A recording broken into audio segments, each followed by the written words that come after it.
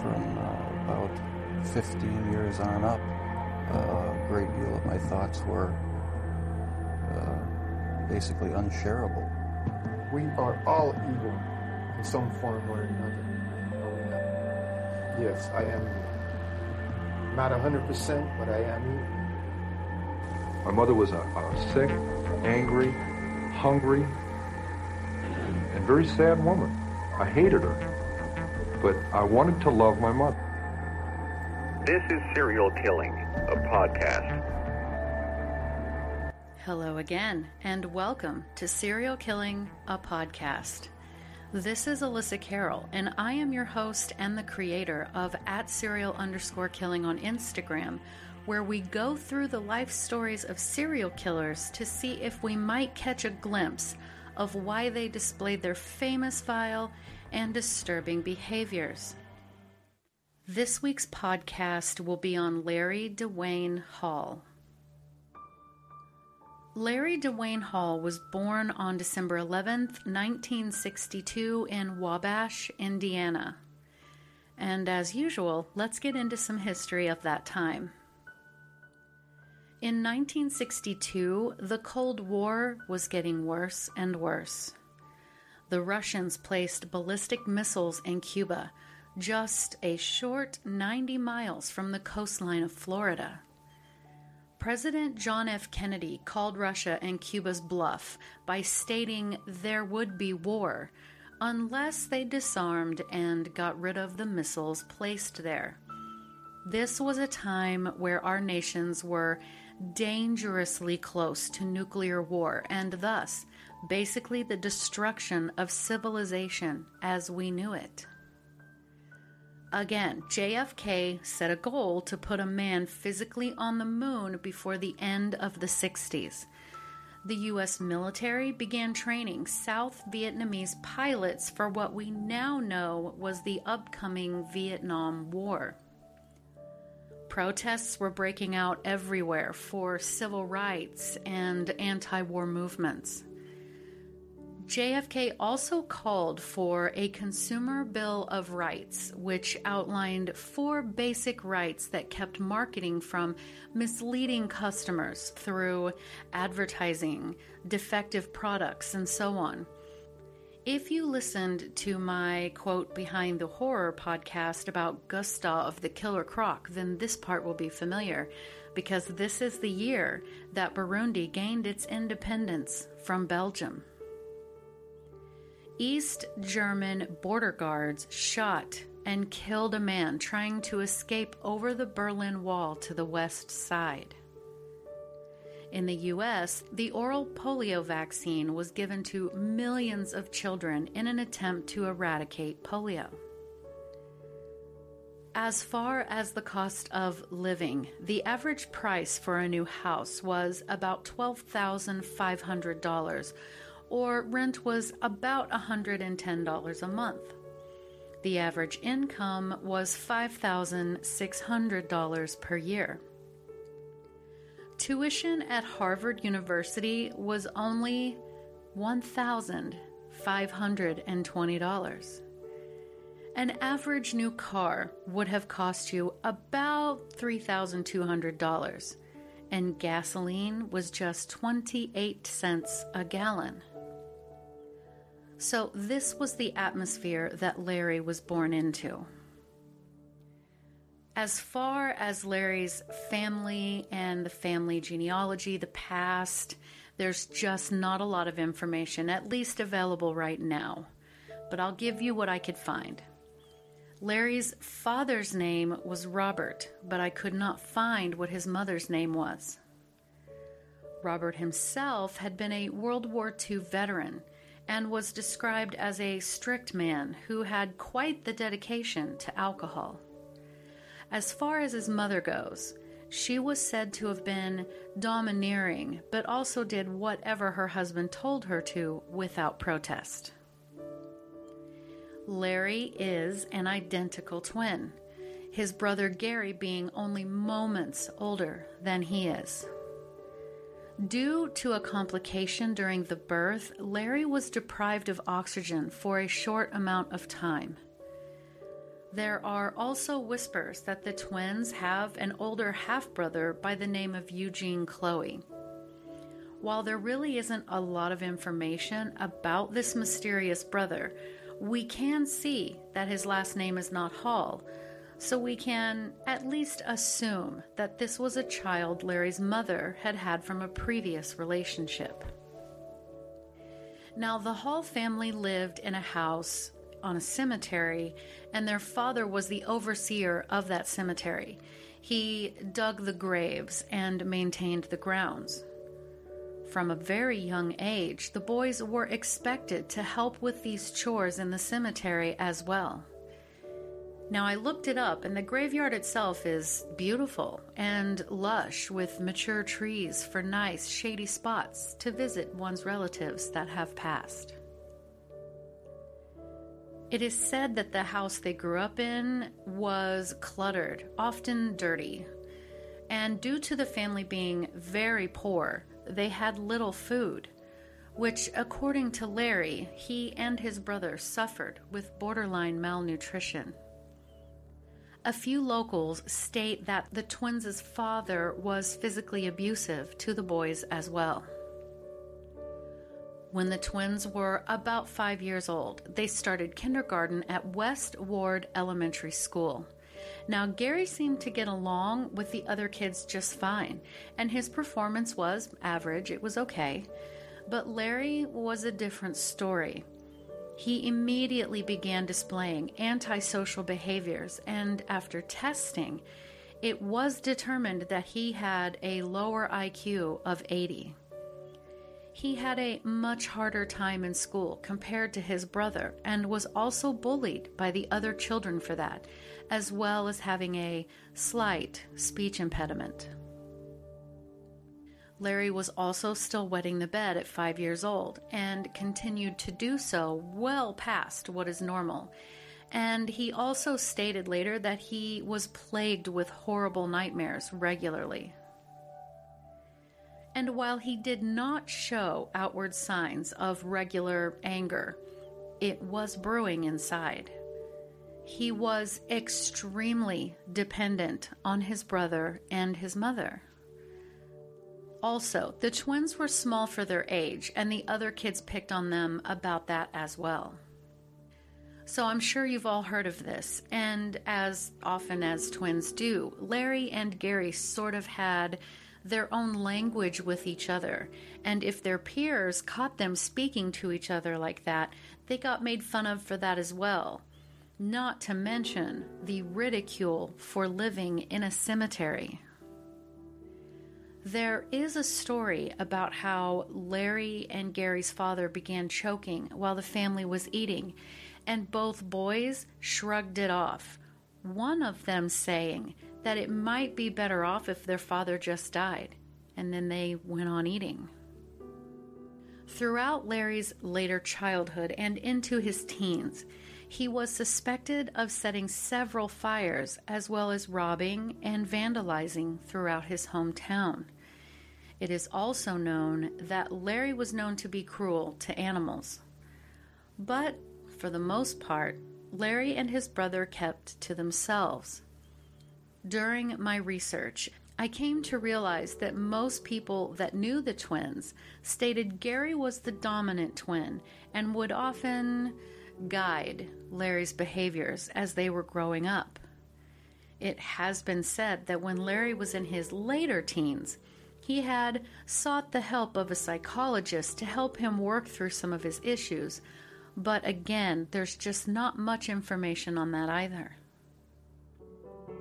In high school, Larry was still the awkward, introverted, quiet twin, while his brother Gary was much more outgoing. Outside of mostly being together, the brothers hung out with different crowds, and Gary later stated that Larry was usually with the, quote, misfits or stinky kids at school. But outside of school, they were very close.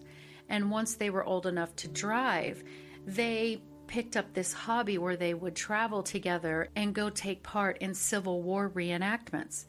They loved history and loved the reenactments even more, going as far as to groom their hair to wear it in the styles from that time, and even growing what they call mutton chops, which were excruciatingly long sideburns that stop at about the outside of the lips, because that was the facial hairstyle back then.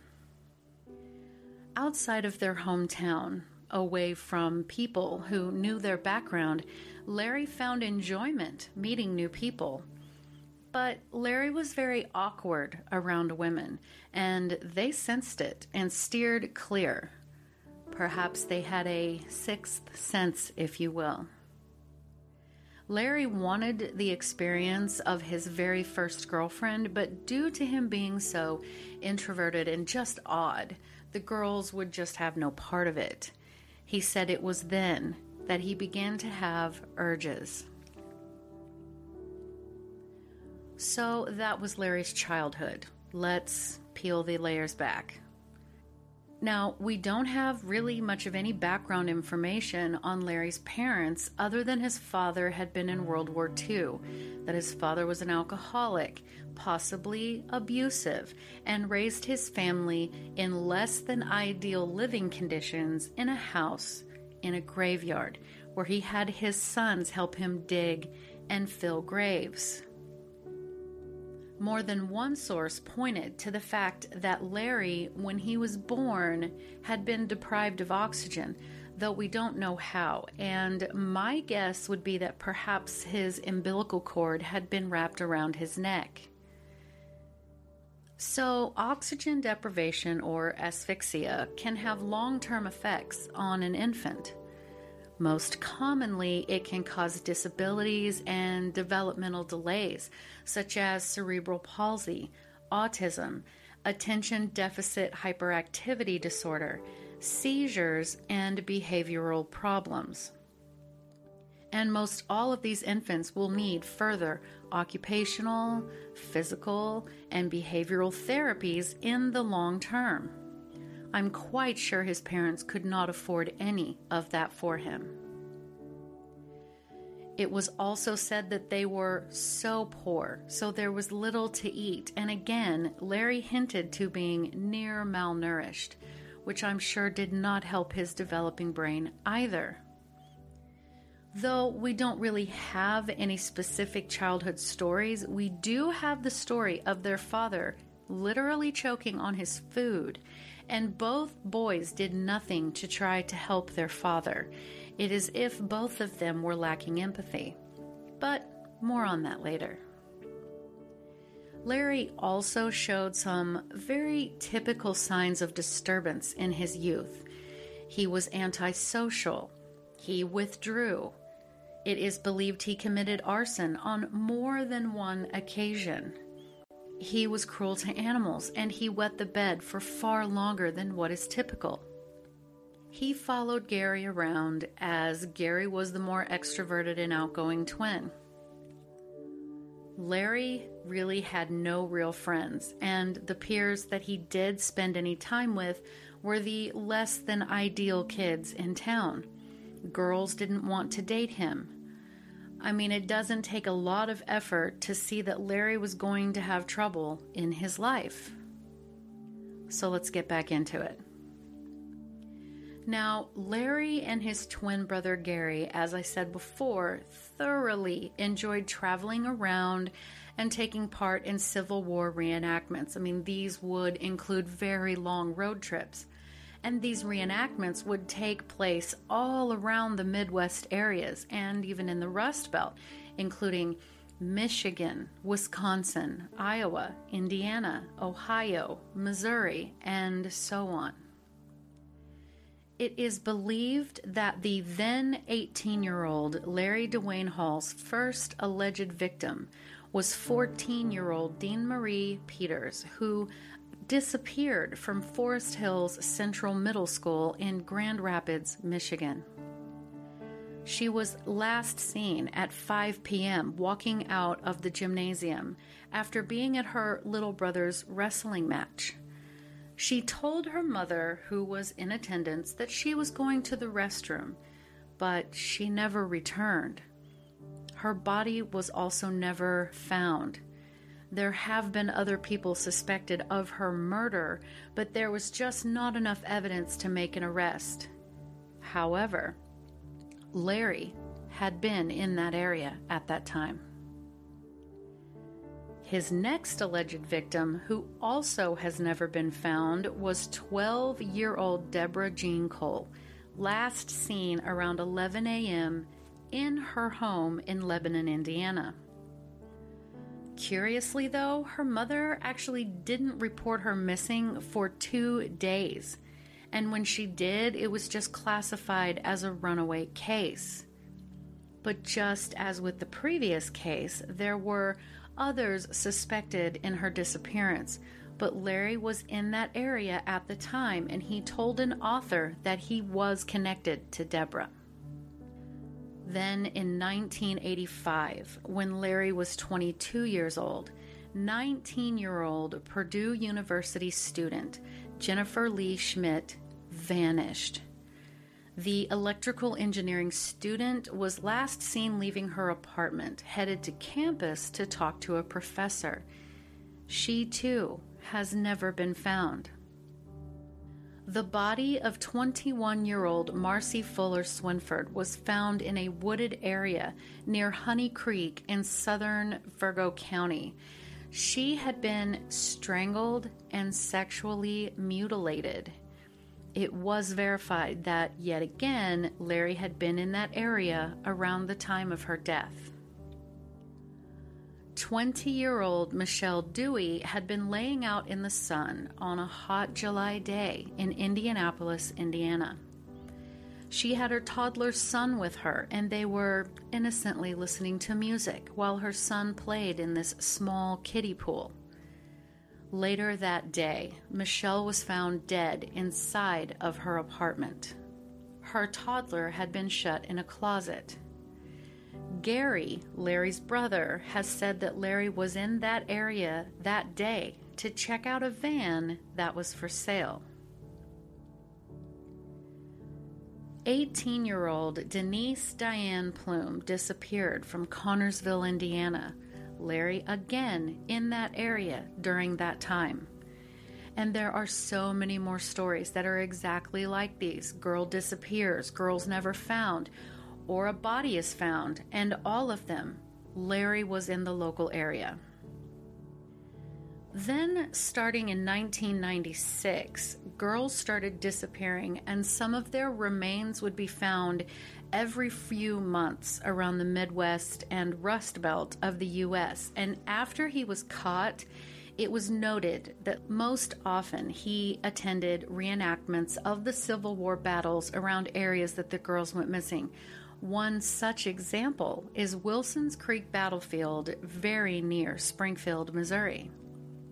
In June 1992, around the same time there was a reenactment going on there, a mother and 2 teenage girls who had just graduated high school disappeared from Springfield. And to this day, they have never been found. This particular case is what is most often referred to when people talk about Larry. They call it, quote, the Springfield Three.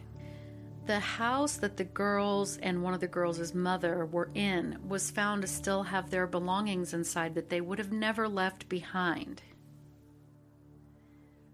So by the time Larry Dwayne Hall was 30 years old, it is estimated that he had killed over 30 women, all victims that he is the main suspect for.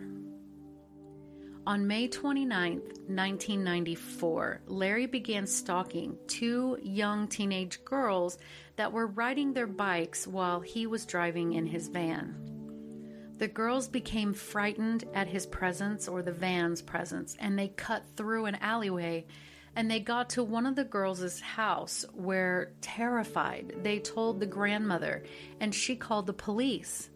The parents immediately went outside looking for the van, and they found him. Once Larry realized that he had been spotted, he at first shut off his headlights, but as the parents walked closer, he quickly drove off. But then he was forced to stop at a red light, and the parents got his license plate number. They gave the plate number to the police, and it was discovered that they were registered to Larry. The next day, Larry began stalking a different young teen when a police officer saw him and pulled him over. While doing a search inside Larry's van, he noted some unusual items such as a cotton mask, cotton balls, a plastic tarp, some knives, a length of rope, and so on. Interestingly, they also found a newspaper article about a missing girl and a piece of Indiana Wesleyan University stationery with the girl's name printed on it.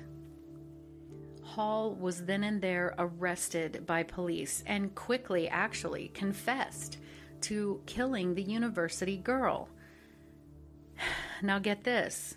He was later released as a, quote, wannabe serial killer, unquote, after failing to find the place where he told the police he had buried her remains. So they just let him walk out the door. And once Larry was free, he wasted no time in continuing to stalk young ladies. And yet another complaint was received by the police. They went and searched a barn that he was believed to use to work on his vehicles, and there they found these straps that looked like they would be used as restraints stored inside. And yet, still nothing was done. More and more girls came up missing, vanished. Some bodies found, most often not. Finally, the FBI became involved, and in November 1994, they drove to Larry's house to interview him. He was read his rights and shown a picture of one of his victims he had kidnapped but had escaped. He confessed to kidnapping her and signed a confession stating he had also kidnapped and murdered a young lady whose dead body had been found in a cornfield in Indiana named Jessica Roach. And as they began to interrogate Larry about various girls that were missing, he would sporadically say that this girl was this, or that girl was that, and so on, indicating that the girls were no longer alive. Ultimately, Larry Dwayne Hall was sentenced to life in prison with no possibility of parole for just the kidnapping. It would appear that, even though they didn't have enough proof at that time to show he had murdered anyone, they believed him dangerous enough to keep locked up forever. It is believed he was a rapist, torturer, stalker, strangler, and a necrophiliac. It is also believed that his kill count could be as high or higher than 54.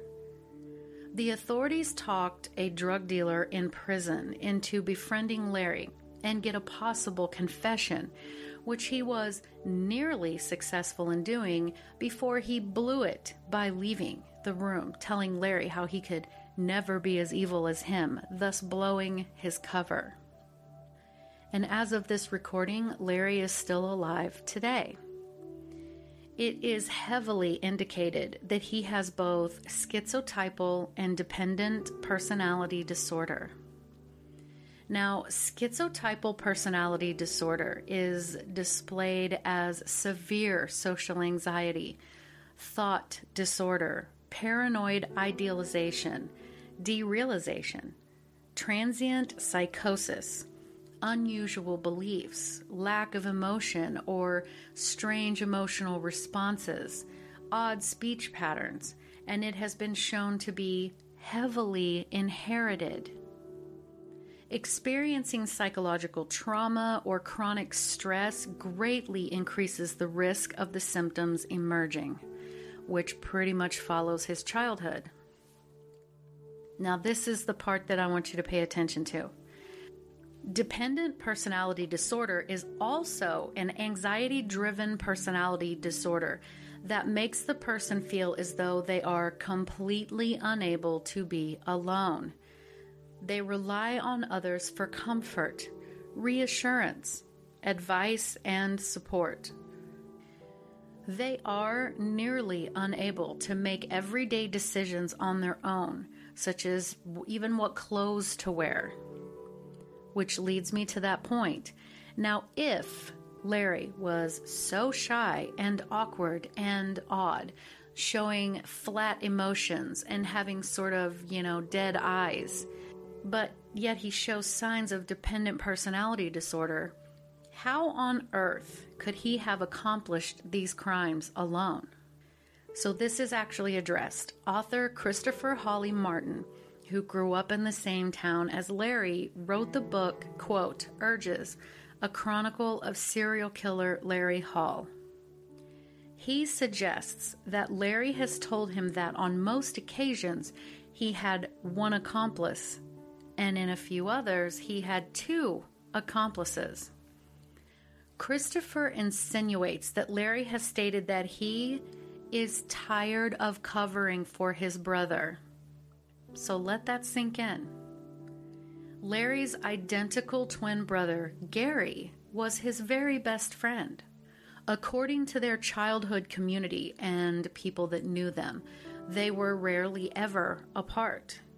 They experienced their entire lives together. It is an easy leap to think that his brother might have been an accomplice. Larry says Gary sends him hate letters, basically about how disgusted he is with his brother and how Gary is helping the police and so on. And Larry is beginning to hint to the fact that his brother was in on the crimes with him. And it would make sense, allegedly. Think about it. Gary and Larry traveled all around the country, but mostly in the Midwest and around that area doing Civil War reenactments, actually appearing in a couple of period movies in the background. They were riding down the highways and byways of the United States. Now, how in the hell could Larry have had time to venture off by himself to commit these horrible murders and Gary not have any idea? What do you think? Leave me a comment on Instagram at serial_killing or YouTube under the same name as this podcast. You can visit my website at serialkilling.squarespace.com and also consider sponsoring the podcast. It takes a lot of time to make these, but I love doing it for you. And thank you so much for listening.